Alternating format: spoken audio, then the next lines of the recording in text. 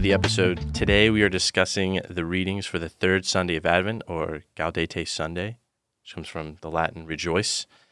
Remember, if you enjoy this podcast, please like, comment, share, subscribe, do all the things to help us, again, appease the algorithm gods, get in there and fight them.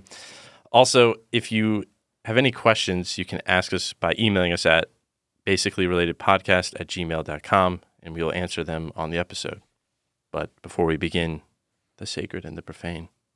So we have some pretty big saints this week. I guess this last week, by the time the episode comes out, these will have already happened. But on, was it Tuesday, we had Our Lady of Guadalupe.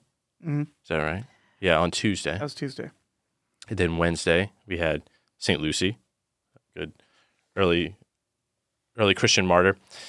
And on Thursday, we had St. John of the Cross.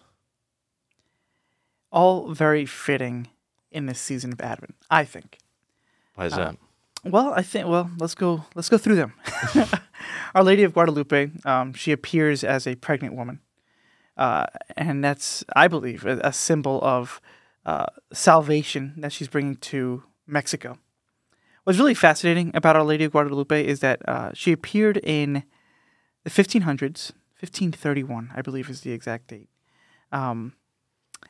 And at the same time she appeared, Europe was undergoing perhaps the darkest time in church history.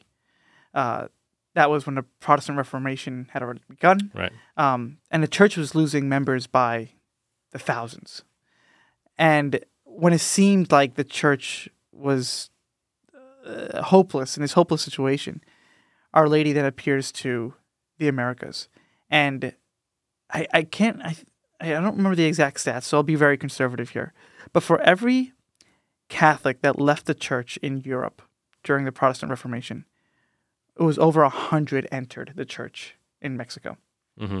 And so it's almost like this great providential care that God had for the church, that while the faith was being bled out in Europe, the faith was arising in the Americas. And Our Lady, as a sign of this new birth in Mexico, that's symbolized by her being pregnant, right? And so that pregnancy, waiting Christ's birth, Advent, Christmas, there it is. So a very fitting image, fitting feast day for Advent. St. Lucy, I think this idea of light and eyes, right? Yeah. We're awaiting the light of Christ, right? And so we're celebrating Christmas right after the winter solstice, right? When the world is darkened and then a great light arises. But this light can only be seen with the proper eyes, right? And so like the image of Lucy being blinded, yet perhaps she sees and perceives things in a better way than we do with our natural sight. I think there's a lot there as well. And then lastly, John of the Cross. I think him and John the Baptist share a lot in common of preparing this desert in order to partake in the mystery of Christ. That way of nothingness, the way of nada. You could speak more to this as you're a Carmelite. So, but from my light dabbling in John of the Cross, I think he's a great model for us who are called to prepare during Advent. Stripping yourself of all desires, making straight the way of the Lord, so that you can rejoice at His coming.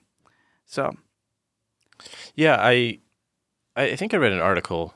I read an article. I think it was from Word on Fire, maybe, or First Things, connecting St. John of the Cross to this mystery of Christmas and why he's a good Adventide.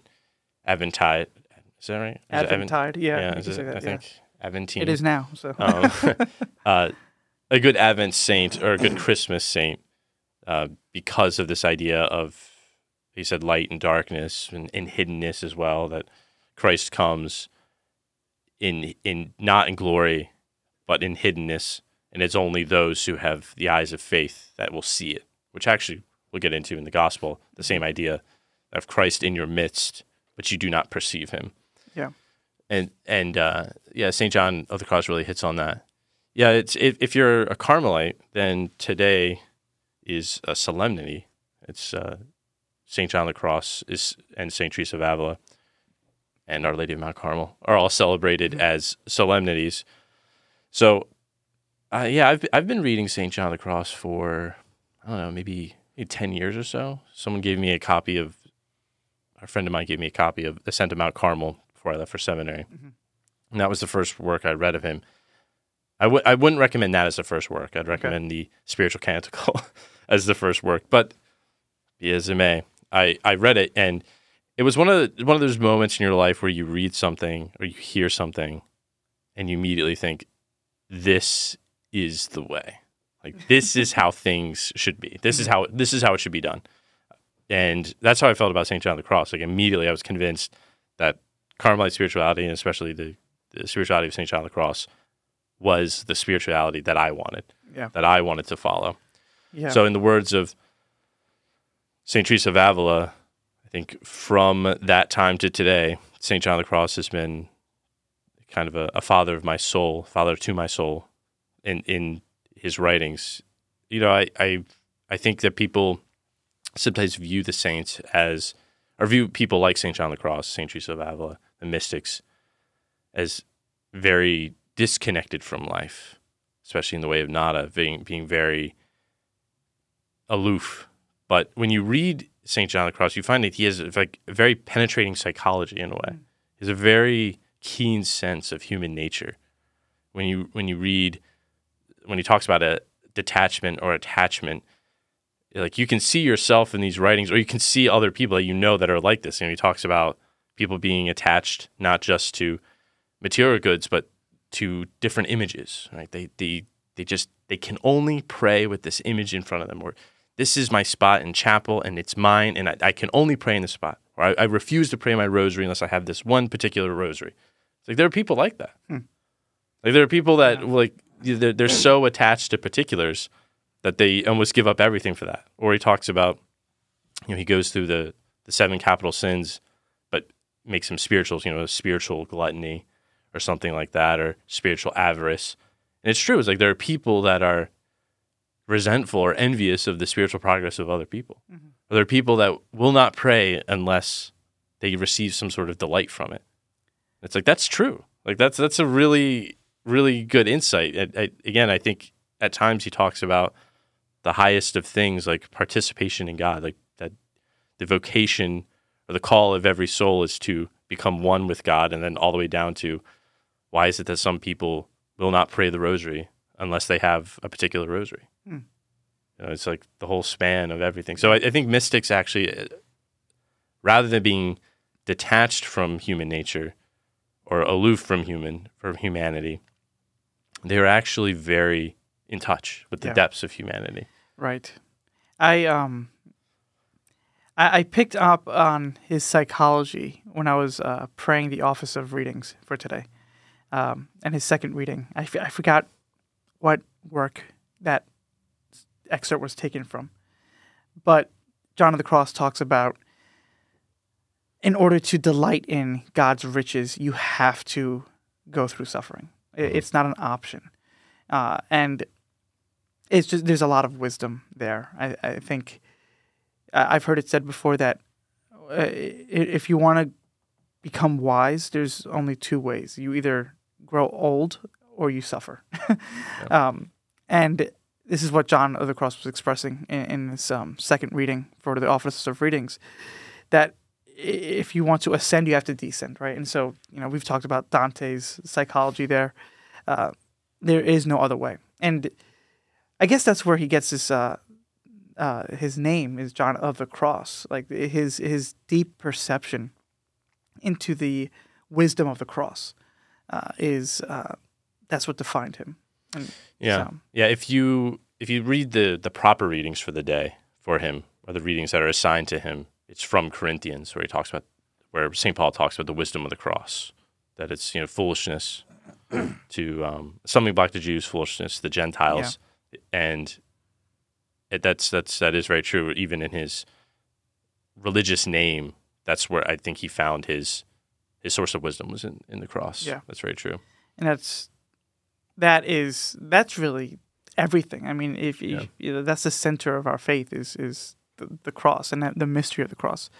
And so the more that you can enter into that, and however dark and painful that is, the more you're going to grow in wisdom. That is the path to wisdom. And just like John the Baptist, the reading of the day of what would this be? The Thursday of the second week of Advent. Mm-hmm. Our Lord talks about how none of those born of woman, none are greater than John the Baptist. And our Lord says something that's very perplexing on the face of it. He says, "The kingdom of heaven suffers violence, and the violent bear it away." And I think what our Lord is referring to in relation to John the Baptist is that in order to prepare the way for the Lord, you have to do violence to your own passions. You have to undergo the way of suffering, which can be seen as violent. Mm-hmm. John the Baptist, I don't think anybody would characterize him as a gentle, timid man, right? He was a figure who was violent, right? He ate locusts, right? He said things that were unpopular that led to his own death. That sense of violence done unto yourself to undergo suffering, that is the way. That is the path. And then at the end of it, though, that's when you can rejoice. So, John the Baptist, John of the Cross, lots of good Johns. So. Yes, right, yeah. Well, I mentioned it. Maybe it'll come up in the gospel this time because there's a more explicit connection between John the Baptist and Elijah this week. Mm-hmm. Last week there wasn't so much, but there's a medieval tradition of Carmelites that interprets John the Baptist as a Carmelite because he was in the spirit of Elijah. Elijah is the father of the Carmelites, and kind of analogously, like if you were in the spirit of someone else, you were kind of grafted on. So they take John the Baptist as kind of maybe an unconscious Carmelite or unknowingly Carmelite. They claim him as their own. Nice. Which I didn't know. A seminarian told me that when I was in seminary, and I didn't believe him. And then I picked up a copy of this book, the kind of the early writings of the Carmelites, and that was their interpretation of him. Yeah. And I was like, wow, never mind. I guess you're right. So we can Very good. We can hop into the readings. The first reading is from Isaiah. Mm-hmm. So we have in Isaiah, we hear it kind of broken up into two parts, but the first part here is Isaiah announcing a new prophet, that there will be a prophet who comes and announces a year of favor from the Lord, a day of vindication, but that the Lord is anointed. He says this, the Spirit of the Lord is upon me because the Lord has anointed me. So I think you might be tempted to say that since he's saying me, is that Isaiah is thinking that, or Isaiah is speaking of himself. Mm-hmm. But in the greater context of Isaiah, I think he's speaking for this new messenger, this new prophet, who will have the Spirit of the Lord upon him, who will anoint him to bring glad tidings to the poor, liberty to captives, release to prisoners.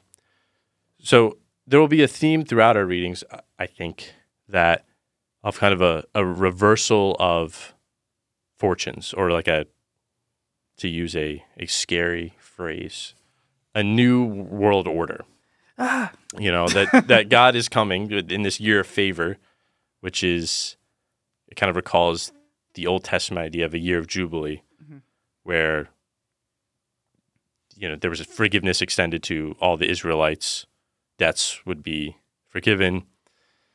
People would be restored to their land. Israelite slaves would be freed. So that's a reversal of fortune. Mm-hmm. So, and then we'll see that later, or that'll be a theme. So pin that theme of kind of a reversal of fortune, or that this messenger, God's divine messenger, is announcing glad tidings, which is also announcing this new world order. Yeah. I think one of the themes that stuck out to me in this first reading is the sense of justice that will be established. The word justice is used a couple of times, especially in the second part, where Isaiah is proclaiming, "I rejoice heartily in the Lord, and my God is the joy of my soul. For he has clothed me with a robe of salvation and wrapped me in a mantle of justice." So we have this sense of joy, which is The theme. the theme of the third Sunday of Advent, Gaudete, rejoice. But it seems like this joy is a fruit of the justice that must be established prior to rejoicing. Mm-hmm. Justice, strictly speaking, is giving to another what is due to them, right? But when we talk about it as it relates to God, justice is rendering unto God what is due to him. That would be piety, I guess, strictly speaking. I think it falls under the virtue of religion, but I don't know. Right. And so the difference. Under justice, you would have piety, and then within piety is the virtue of religion. Rendering unto God what is due to him. Once that is established, then you can rejoice heartily in the Lord. Joy is not something that it's not an emotion. It's not a consolation that comes and goes, but it's a deep inner disposition that you can have despite the chaos that's going around the world and in your life. If your soul is right with God and you are rendering what is due to God, then you will have this inner sense of joy, right? Peace and joy. So I think that's what this theme of justice in this first reading is getting at. That once you establish justice in yourself, and insofar as you can, outside of yourself in the community, the bigger community at large, then you can experience the fruit of justice, which is joy. We're going to sing the Gloria again come Christmas. Right now, it's taken away from us during this Advent season. But when we rejoice in the Gloria, we are essentially claiming that if we give God glory, then peace will be established to people on earth. Right? I remember, I think it was Bishop Barron who made this observation years ago, saying that the Gloria is kind of like a formula. Mm-hmm. Give glory to God in the highest, then peace will reign among the people. And that's essentially, I think, what the first reading is getting at. If you are wrapped in a mantle of justice, if you give God glory, what is due to him, then peace will reign. So, and the way that justice is ultimately restored is through Christ, right? Like by our own power, we cannot set the cosmos right. And so it's at the coming of Christ. He who will perform the greatest act of justice on the cross, that at last justice will reign. So, yeah, no, that's a good point about that humans can't bring about this perfect justice. That is part of the necessity of the incarnation, of God becoming man, is to restore a justice that humans could not have done. Yeah. That's that connection also between joy and justice is interesting. As St. Thomas Aquinas says, the joy of the saints is the perfect. Well, I'm gonna sanitize it a bit, not to scandalize too many people. Yes, yeah, I know the joy of the saints is God's perfect judgment and justice being executed. Yeah. So there is a sense in which when justice is done and God. When justice is done, which is to heal the brokenhearted and to free the captives, release prisoners, that you can take joy in that mm-hmm. God's perfect justice is being executed. Mm-hmm. But right now, humans engage in imperfect justice. So until God, accomplishes this act, it's hard for humans to rejoice. Yeah. Like I said, it's hard to sing the Gloria until that happens. Right. You also have, in the second half here, a common nuptial image here, right? You said that God has clothed me in a robe of salvation and wrapped me in a mantle of justice, like a bridegroom adorned with a diadem, like a bride bedecked with her jewels. Mm-hmm. So you have this. I'm trying to find it very quickly, but I think it's in the the preface for Christmas, where the things of heaven are wed to the things of earth, is the phrase that is used. Yeah, isn't that also a phrase used in the Exalted at the Easter Vigil? I feel. I think that's another phrase, but something that hits on a very similar idea. Yeah. I believe. I'm trying to find it. I could probably Google it faster, but I think that it's the idea of marriage of heaven and earth. Mm-hmm. I think is still what is trying to be communicated here. Right. And throughout the Psalms, we see that as symbolized by Jerusalem, right? The new Jerusalem, the heavenly Jerusalem, as being the bride, and God being the bridegroom. And it's that union between God and Jerusalem and the people. Yeah. Okay, so all I'm seeing here for the preface for the Nativity is you have that we may recognize in him God made visible, so we may be caught up through him in love of things invisible. Mm-hmm.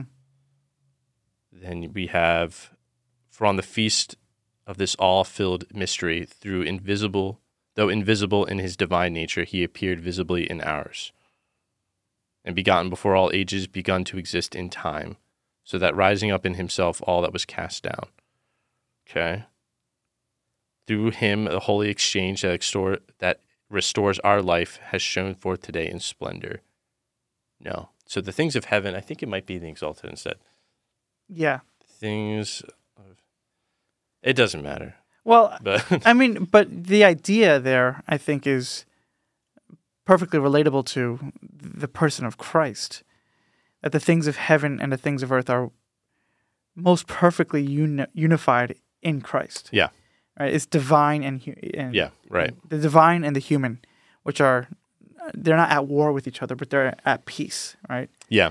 Yeah. I mean, the joining of heaven and earth, as the different prefaces talk about, they're all getting at this idea of something that was invisible and something that was eternal is made visible. This is very...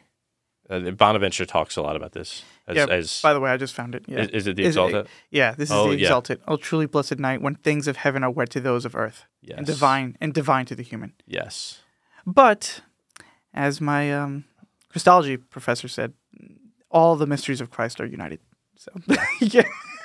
Yeah. No, he was born to die to rise, right? Yeah. So. Yeah. I mean, you could say that line of the Exalted just as much on Christmas. On Christmas, yeah, exactly. Yeah. On Easter, that's true. But sorry, go ahead. Yeah, where was I? You said John. You were just talking about Saint Bonaventure. Saint Bonaventure, that was it. Yeah. Yeah, Saint Bonaventure, kind of talks about Christ as the center of all things, the center of the universe, the one who unites the infinite and the finite, the eternal and the temporal. So, in this marriage, you have, I guess, Christ as the perfect bridegroom of everything, really, of all creation. So right. Christ is the center of the cosmos, but he also comes all the way down to be the center of your soul. Mm-hmm. So he's drawing all things together in the incarnation. Yeah. So in this, he's the bride. In Isaiah, you could say he is the bridegroom, and the soul, the earth, is his bride that he is now kind of endowing with the jewels of virtue and of grace. Right. He's wrapping his bride in salvation. That's why he's come. Yeah. All the parables leading up to Christmas, in ordinary time, talked about this, like the bridegroom imagery, the banquet imagery, that he's coming to give his bride salvation. Mm-hmm. He's coming to give the earth salvation. Right. It's fascinating in the Old Testament when you when you read about God being this imagery of him as the bridegroom and Israel as the bride, and the tension that's always present between the two. you know, the people of Israel being talked about as an adulterous woman, right? The harlot. And yet God always has mercy and patience with Israel to come back to him. But that's at last reconciled in the person of Christ, where before there was always this, it almost seemed like it was like Israel versus God. And there was never a harmony that existed with God. Like as soon as they were prospering and there seemed to be like a minute of peace, they would fall again and they would stray from their vocation as the bride. But in Christ, at last, there can be a peaceful and joyous relationship where all things are set right.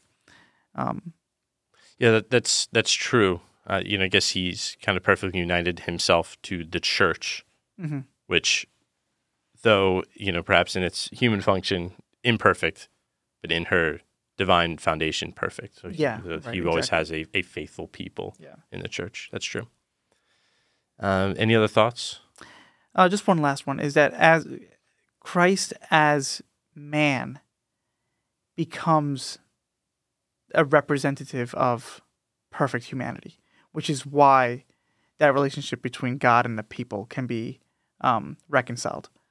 It's through Christ. It's like he acts as a representative on man's behalf to say, I am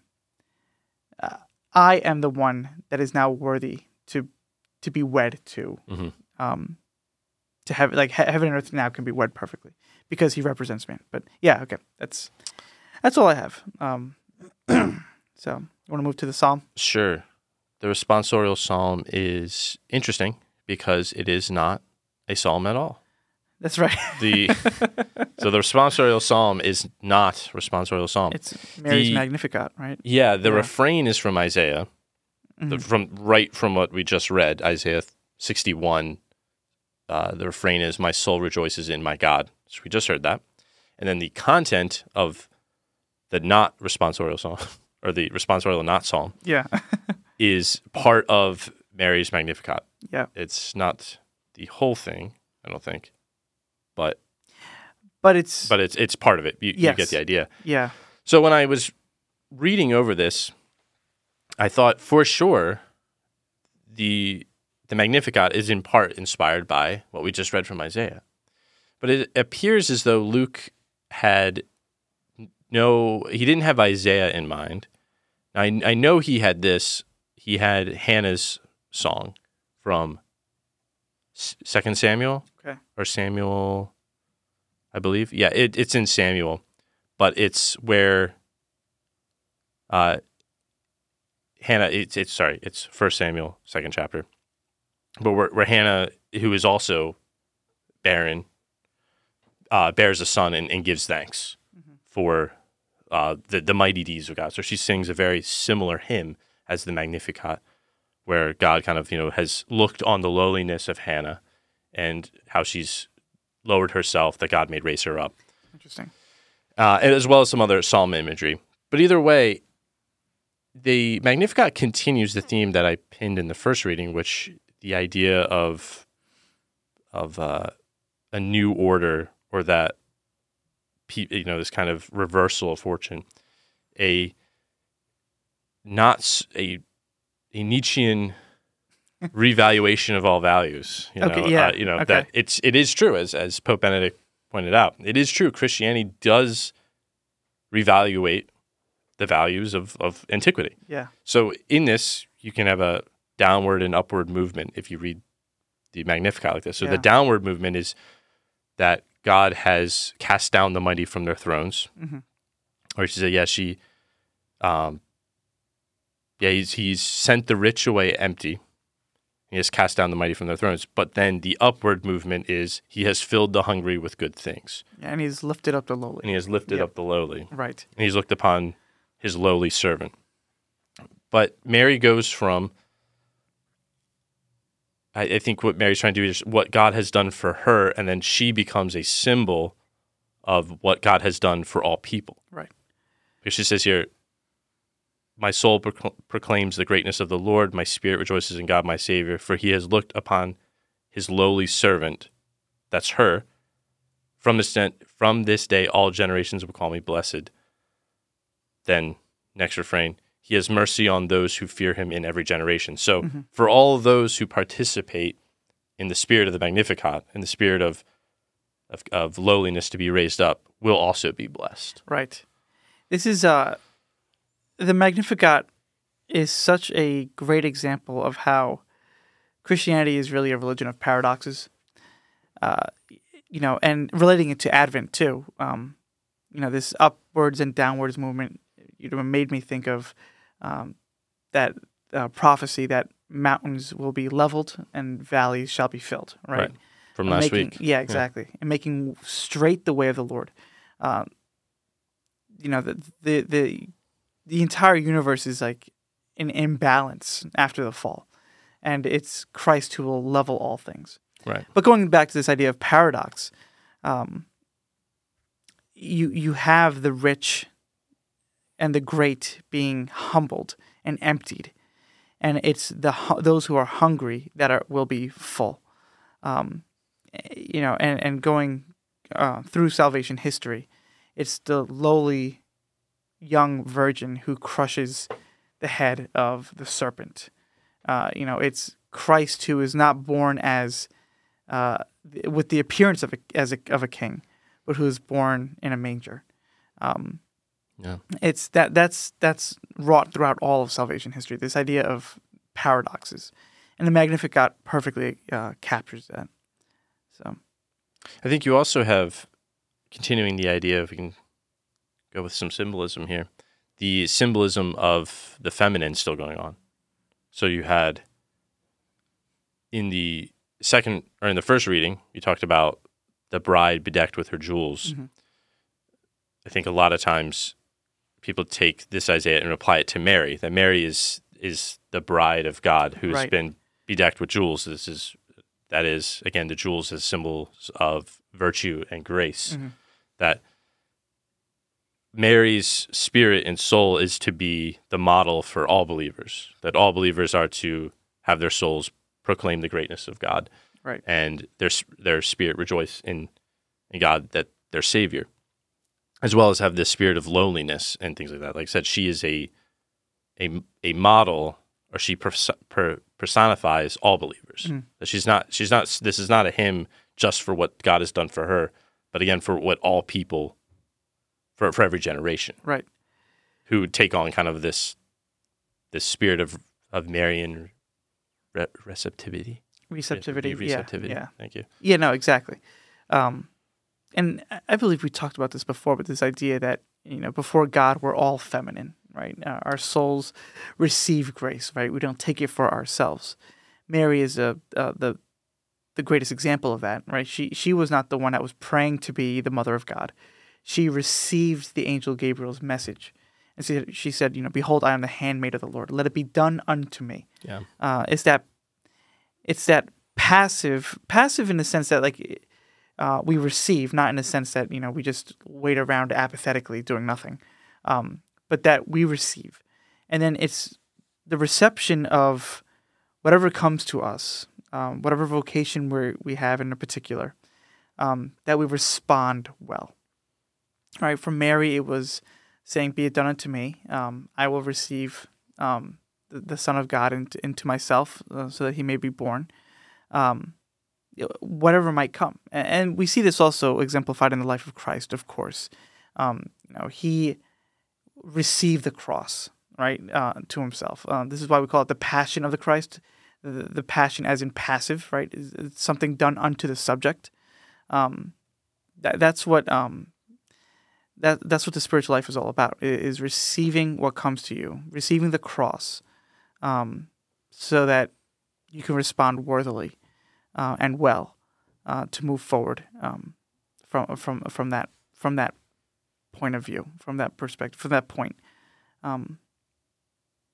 So Mary is that perfect image of who we're all called to be. Yeah.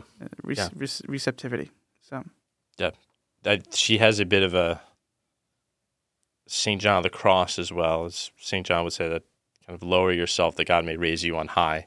Right, exactly. So Mary has this, that she is lowly, but God has raised her up. Yeah.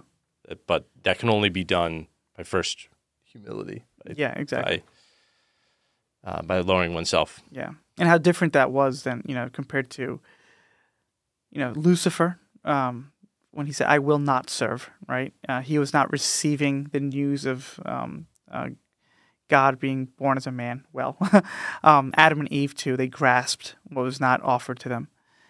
Really, I think you can boil down all of man's problems to just a sense of grasping instead of receiving. Yeah. So. Well, that's why Mary is the kind of symbolically or prophetically foretold that she will crush the head of Satan. Is right. That it's lowliness and humility that will end up undoing pride. Yeah, exactly. That paradox again. So. All right. So second reading. Yes. Let's move on.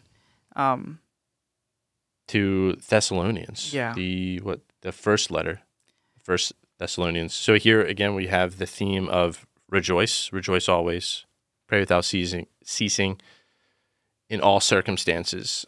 So here we get a famous line about test everything and retain what is good. That this is in many ways very emblematic of early Christianity, or Christianity's meeting with Western thought and philosophy. Right. That Christianity takes to itself all that is good and tests it. Yeah. And if it's viable, either incorporates it. Yep. Or baptizes it and then incorporates it. Or if it's not good, rejects it. Yep. And that's, I think, a great example of someone who does that well is Thomas Aquinas, right? He puts every thinker through the crucible, in a sense. He's testing everything. He tests the thoughts of Muslim philosophers, Jewish philosophers, pagan philosophers, retains what is good, and then kind of just cuts away the fat, throwing away and refraining from every kind of evil, as Paul would say. And that's what we're all called to do. Test everything. I like that. We also have here the distinction of spirit, soul, and body. We had kind of a distinction in the Magnificat of spirit and soul. Yeah. So what's the difference between spirit and soul? Go ahead. You assume I have an answer? No. Verily, verily, I say unto thee, spirit, soul, and body. Yeah. So I've heard it also say like mind, body, soul, right? Yeah. I don't know how serious St. Paul had in mind when he was making these distinctions, but you have, I think, the body is the body. It's the material, the bios, your biology. Then you have the soul, which is, as we know, the form of the body. Mm-hmm. Or it's what makes you human. It's what makes you right. Have a distinct nature. But then you have the spirit, which I think the spirit is classically understood as the higher faculties of the soul. Right. So those the intellect. Yeah, exactly. The will. Yeah. So it's when he says, may the God of peace make you perfectly holy, and may entirely preserve your spirit, soul, and body. So it's almost this body, the lower part of you. Yeah. The soul, your nature, but then also the spirit, the higher part of you. So there's this idea, I think, that Christ comes to redeem all three aspects of man. Right. That's why he says, like, may you be preserved entirely. There's no aspect of your being that is not blameless for the coming of our Lord Jesus Christ. It's a interior conversion. Yeah. And this is why it's so important to understand that when we talk about this conversion in Christ, it is entire, meaning that every part of us, it's not just that we begrudgingly do what we ought to do, but that everything is erect in us.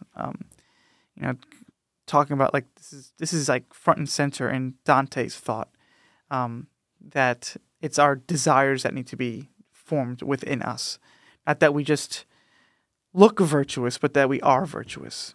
And virtue encompasses the whole person. It's not. This is what distinguishes virtue from continency. where like the continent man, this is going back to Aristotle, the continent man would look like he's virtuous on the outside, but interiorly he struggles to desire that which is good. But the truly virtuous man is free insofar that he is entirely made upright, where what he does is good and virtuous exteriorly, but interiorly he's also delighting in that, right? Yeah. No, I think it's all these aspects, because St. Paul could have said body and soul.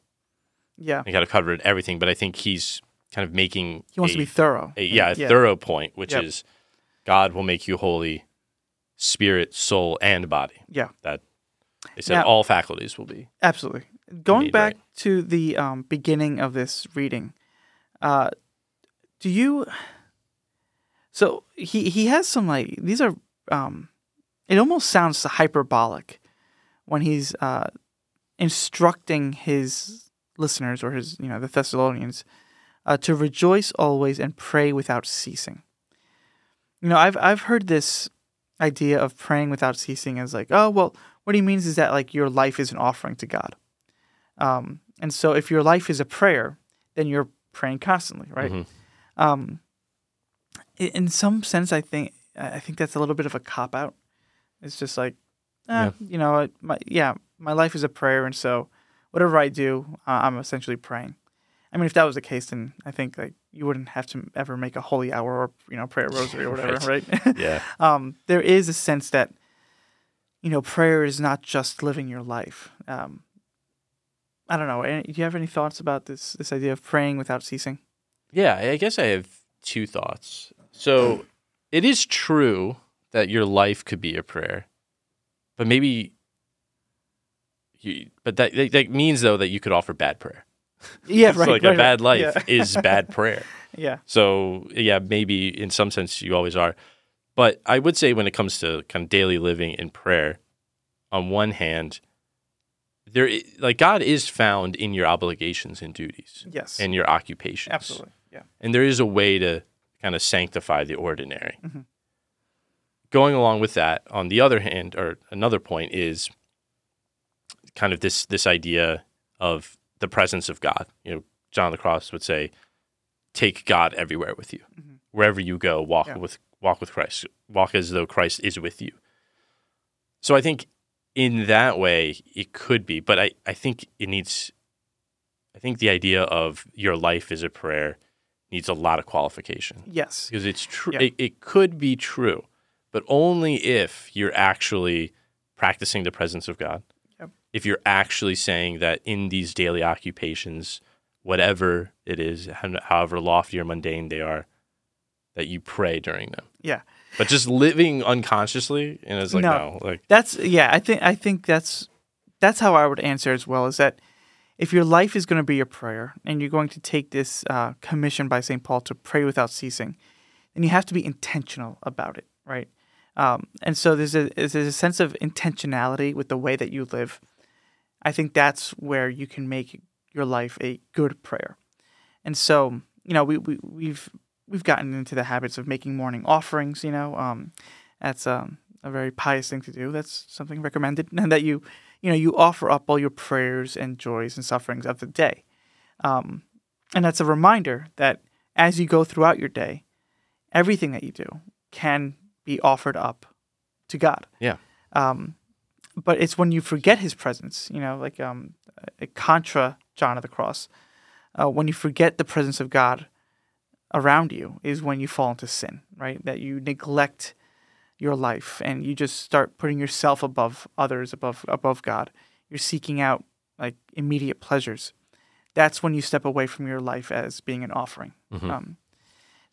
And then the what preceded this commission to pray without ceasing is rejoice always. This is another one too that, I want to say it's hyperbolic, but at the same time there is a sense of, we're Easter people, right? we live in the hope of Christ coming back again and that he has redeemed all things. Does that mean that we can never experience like sadness, or do we never experience like depression? Is that not of God? Or is there a place of, of solemnity or being serious that can be divorced from joy? I don't know if you have any thoughts on that, but Yeah, well, the other day driving to Mass, Sarah and I, we kept on saying the refrain from, this is like a overly pious moment, the canticle on Sundays, the like sun and moon, bless the Lord, oh yeah, kind of thing. yeah. So every time we had like slow drivers, it was like slow drivers, bless the Lord, red lights, bless the Lord, and it actually in some ways disarmed like the frustration. Now I'm not saying you have to do that, Yeah. but I think that there is a sense in which you can experience the disappointments in life, and you can experience the hardships in life. But what is the will of God for you, as St. Paul says in this writing, is to rejoice anyway. Mm-hmm. That Yeah. even in these trials, you rejoice because it's God's will. Yeah. I think again that would be a very St. John of the Cross way is of thinking of these things, is everything is from the hand of God. If He is giving you this, it is for your sanctification. Right. So rejoice. Right. It's seeing that bigger picture, I think. Because sometimes, I like to romanticize about Christianity as being like this very serious lifestyle that you recognize how fallen the world is. And, as Tolkien once said, we're fighting the long defeat with only glimpses of final victory. And it's almost like this, there's something attractive about this, like the idea of like a brooding philosopher who's like, yes, we're all going to die. Life is suffering, but we await victory in the end. But I think to be brooding and to be darkened because life is suffering is to forget that God wishes for you to partake in the joy of the resurrection even now. Even now, there's joy to be had, even in the midst of suffering. Because, as we've said before, that like suffering is not something that we just have to bear and then, throw it away once we reach our end goal. But it's actually ingredient to joy, right? It's ingredient. The cross is necessary for the resurrection. And that realization, I think, is what can be described as joy. Is that even in the midst of trials, in the midst of even frustrations as like red lights and bad drivers, all of that is providential, and it will be turned for the good, and we can rejoice in that. So. I think it sounds cliche, and it's certainly easier said than done to rejoice in all circumstances and give thanks, but that is what you're called to. Yeah, it is what the Christianity aspires to is that even in your pain you give thanks that God has in a sense given you the privilege to suffer. Yeah. And as he says, like Paul says it clearly, for this is the will of God for you in Christ Jesus. There it is. That's the will of God. I love his next exhortation to do not quench the spirit. Don't do anything that might snuff out the light of the spirit within you. I think that's such a that's essentially what we're trying to do during this Advent season. Is like the more that you're able to purify and detach yourself from material delights, the more inflamed your soul will be. With the Spirit. So. Yeah. No. I think to suffer well is a hard thing, and it's not, again, easier said than done. But when you don't suffer well, you quench the Spirit. Mm-hmm. You lose that moment of purifying grace. Yeah, exactly. That if you are able to embrace your suffering and give thanks for it, then the Spirit is alive. Yeah, you keep that flame alive. But I think through resentment and through anger and through frustration that you have to suffer, and I wish I didn't have to. It's like, well, then you quench the Spirit of God. You quench the Spirit of the will of God for you. Right. Yeah, very good. Any other thoughts? No, I think we can move on to the gospel if you're ready. Yeah. Okay. So the gospel comes from the first chapter of John. And shortly after the prologue of John, we get this image of John the Baptist yet again.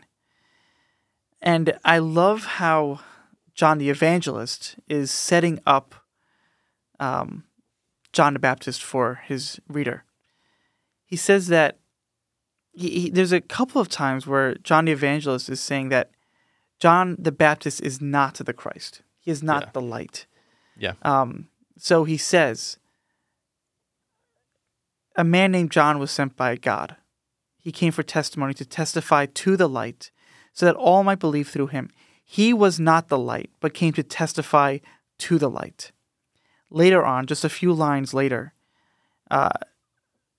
when the Levites ask who John the Baptist is, he says he admitted and did not deny it, but admitted, I am not the Christ. So I think what John the Evangelist is showing is that it seems like people were expecting John the Baptist to be the Christ, to be Jesus. And what I think is going on there is that John the Baptist was so as our Lord says, there's none born of woman greater than John the Baptist. His soul was so in line with his own sense of destiny and vocation that the Spirit of Christ shone through him almost, right? And this is almost kind of what we're called to be in our individual lives, is that hopefully people will mistake us for Christ in a sense, right? And so like there's almost like this lack of distinction between a person who's so united to the will of God and Christ himself. Right. And that's the first thing that struck me in introducing this character of John the Baptist in the Gospel of John, is that John had to say twice that he is not the Christ. And that's how close he is to Christ himself. Yeah, it's very emphatic, even in the Greek, that he is not the Christ. He admitted and did not deny it, but admitted, I am not the Christ. Yeah. So he was not the light, but came to testify to the light. Yeah. He's very firm that and this is supposed to be a sign of humility. Like, right. I am not. Because perhaps somebody might take all these people coming to him asking if there's the Christ as an opportunity to perhaps think maybe I am the Christ. But because St. John is so endowed with grace, he knows that he's not. Mm-hmm. He knows that there's one greater than he who's coming. But I like the imagery that you're setting up there in the beginning, that he's testifying to the light, but that he is not the light, that he is more of a reflection or like a window through which, I think you've used imagery of stained glass before, that light comes through the stained glass. Mm-hmm. But and we kind of marvel at that, but it's not the light itself. It's the light by which we see or something, but it's not the God himself. Yeah. One translation of the Magnificat, or that's the Latin for the beginning of Mary's prayer from the Psalm, but Magnificat has, you can see it right there in the English word, to magnify. Mm-hmm. So in some ways, I think St. John is going back to that Magnificat, which is, my soul magnifies this light. I'm testifying to the light. Right. Yeah. But I can only reflect the light that's coming. I don't generate the light myself. Yeah, exactly. I'm just a magnification of the true light that is coming. Right. And you're right that everybody's called to testify to that. Exactly. And that's what I think all people, when they embrace their vocations and live in the light and are following the path set for them by God, there's an attractiveness there. They become little lights, right? Like little Christs, if you want to say. But the proper response to that always is to emphatically say, as John did, I am not the Christ. I'm just a voice of one crying out in the desert, make straight the way of the Lord. So he's pointing to God, always. I think that any saint, their lives are going to be attractive to one extent or another, right?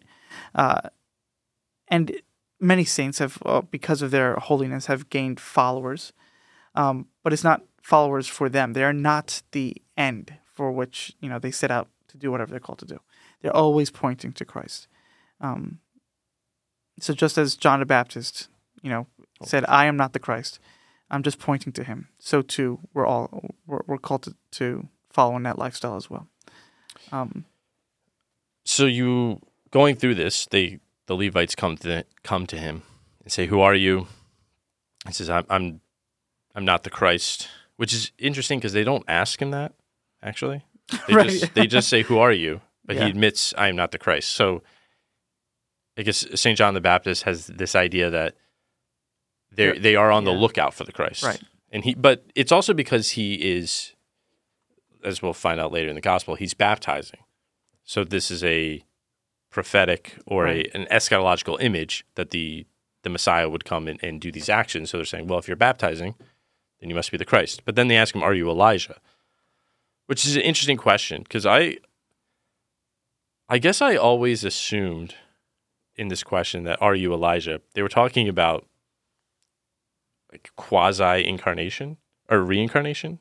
Okay. But this idea that he is Elijah come back. Yeah. And I thought his answer to that was, "No, I'm not."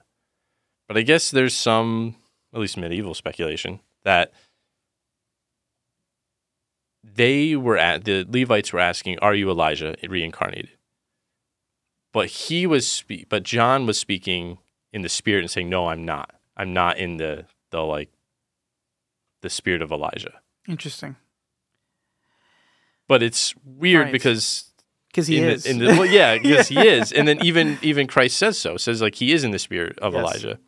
So I guess there's kind of this idea that St. John is maybe so humble that he rejects. That's what I was getting. All these titles. Yes. And that I am simply later I am the voice. Perhaps he was afraid that he would gain a following that was not due to him. Yeah. And the Levites, like, they're seeking the Messiah. And they're like, it's like, as they're coming to him, I can almost imagine like they're on edge, saying like, "If you're not the Messiah, can we follow you as the prophet?" Yeah. And he's like, "Calm down," right? Like there's this sense of like, I am just a voice crying out in the desert. I'm not even worthy to untie, the straps of his sandals. Like, don't put your faith in me, essentially. And it's interesting because later on in John's gospel, Christ does affirm that no, like John is. For those who can have faith to see it, John is Elijah. Exactly. And so there is a sense of like John being cautious about what kind of following he's gaining. Yeah, because they ask him, "Are you the Christ?" They ask him twice, so the Pharisees come as well. Oh, but right, so it's the Levites and the Pharisees ask him, "Are you the Christ?" He says, "No." "Are you Elijah?" Which you might think he could answer yes, but says no. It says, "Are you the prophet?" So in our English translations, the prophet is capitalized P. So it's who is the prophet. And as far as I can tell, the prophet is the prophet that Moses foretold. In Deuteronomy, when he says that there will be a prophet like greater than myself or like myself. Well, is that Christ himself? Yes. Okay. So right. Basically, it's like, "Are you the Christ? Are you Elijah? Are you the Christ?" Right. But it is interesting that he knows St. John knows that Christ is coming. But it's almost as though he's even. Yeah, I think our interpretation of humility is correct because if he knows that Elijah will come before the Christ, he would say that I am Elijah, right? Because I'm pointing the way to Christ. Right. Yeah, so that makes sense. But even that, he's saying, "I am not even Elijah." Yeah. And I'm just pointing the way. I am just the voice crying out in the wilderness. That's all I am. Yeah. So I think it's supposed to be a sign of great humility. Yeah. I think that makes the most sense. And which is why Christ later needs to, tell people like this figure of who John is. He lifts John the Baptist up, essentially, saying that none is greater born of woman than John the Baptist. For those who have faith, he is Elijah.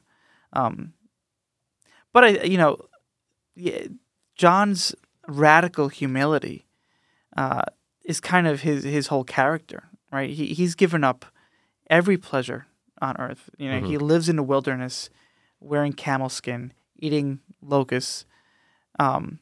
It seems like he just wants to fade into the background entirely. And so, yeah, there's a beauty to that. Yeah. So when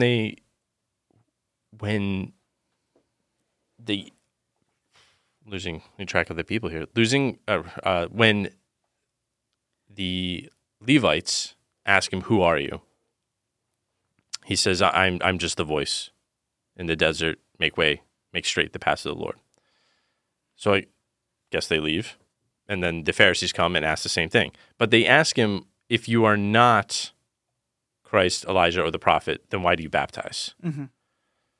So there is an idea that, again, there's an eschatological baptism, a purification that's going to come with the end times that only the Messiah can do. So it's a legitimate question that if you're claiming not to be any of these people who will baptize, then why are you baptizing? And this is where he qualifies his baptism. Yeah. It says, I baptize you with water, but there is one among you who you do not recognize, who is coming after me, who will baptize you. Well, he doesn't say it actually, here. he doesn't. He doesn't say it here. But the idea is that like Christ will baptize with fire, right? Yeah. And so the Holy Spirit. Yes, exactly. And And I think this is just as John's baptism is insufficient compared to the baptism with which Christ will bring. That reflects his character. And so John is essentially preparing the way of the Lord by baptizing with water, washing away the sins of the people so that Christ can then fill the people with grace, right? And so, again, like his baptism is a reflection of who he is.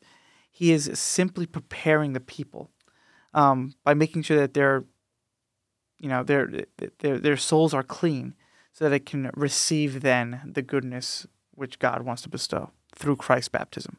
Yeah. So yeah, his is a symbolic gesture of repentance. Yeah, exactly. And there's also an idea that you have all these people who are coming from all over who are being baptized. So in a way, the Jordan River is soaking in the sins of the people. Mm-hmm. And then Christ will go down into the waters and sort of take on the sin of the people. Right. He'll sanctify the waters, but it's a symbolic gesture of him putting on the sin in that moment. Exactly. And he's taking the people of the Judean countryside are a representation of the sins of the world that he's going to take on himself. Right. So John also says that there is one among you whom you do not recognize.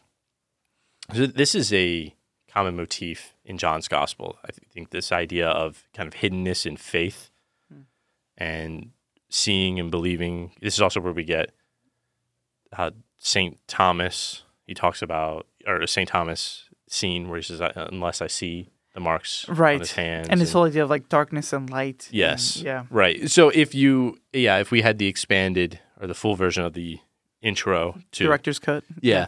If we had the director's cut of the Gospel of John, the beginning part, then we would have seen the interplay of light and darkness. Mm-hmm. So right here, what he's trying to say is that there is one among you who you do not recognize because you're in darkness. Yeah. Because you are not illumined by faith. Right. You cannot see him. He's hidden among you. But if you have the eyes to see, you would recognize him. Mm-hmm. And so John is the one who has the eyes to see. Right. Right, exactly. And that's why he can That's why he has to point that's why he has to prepare the way. Yeah, because you can imagine him as kind of like the beacon of light by which we're all in darkness and we can see the light and then therefore head towards it. So yeah. We also have the mention of the untying of the sandals and the Jordan again. That was also mentioned in last week's gospel of not being worthy. So again, all these examples of humility, and then he's coming down to this one, which is a perhaps slave activity of untying the sandals of your master. He is not even a slave. Yeah. He's almost nothing. Right. And again, you have the connection to St. John of the Cross here of like extreme humility, that to be nothing in God's sight. Right. To be so hidden that God doesn't even notice you. Right. And you see, because when they ask, why then do you baptize if you're not the Christ or Elijah or the prophet? They don't even recognize that Christ and the prophet are one. All right. Mm-hmm. They don't even know the extent of who the Messiah will be. They get glimpses of these prophecies throughout, the Old Testament. But in the person of Christ, it's someone that's even beyond their imagination. But John was able to recognize him. Like, we heard in Luke's gospel how even at Mary's visitation to her cousin Elizabeth, that the child in Elizabeth's womb leapt for joy, right? And so there was even a recognition of who Christ was beyond human sight. It was almost like this soul-to-soul connection. And so this is why, he can say that you don't even recognize who this man is who is coming. Just by, you even thinking that I'm the one, it shows how blind you are to the whole situation. And all he can say is that I am not even worthy to touch his shoes.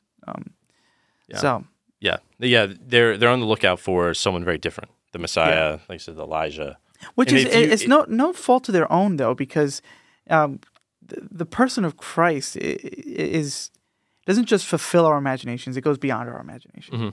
Mm-hmm. No, it is true. There is no, in their minds, there would be no prophecy that would say that the Messiah will be God and man. Yeah, exactly.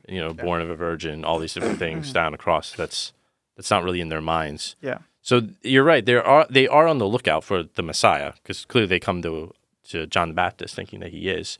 But you're right. He rebukes him and says, "If you knew the Messiah, you wouldn't be asking me. You wouldn't think I'm the Messiah. You would recognize him. But as it is, since you kind of in a sense don't have faith yet, you don't recognize him. You do not see. You do not see. Yeah. Any final thoughts? No, I think we got it. Good. Yeah, I think that's a good place to stop. Once again, if you have any questions or stuff you would like us to talk about on the podcast, please email us at basicallyrelatedpodcast@gmail.com. And thank you for listening. We'll see you next time.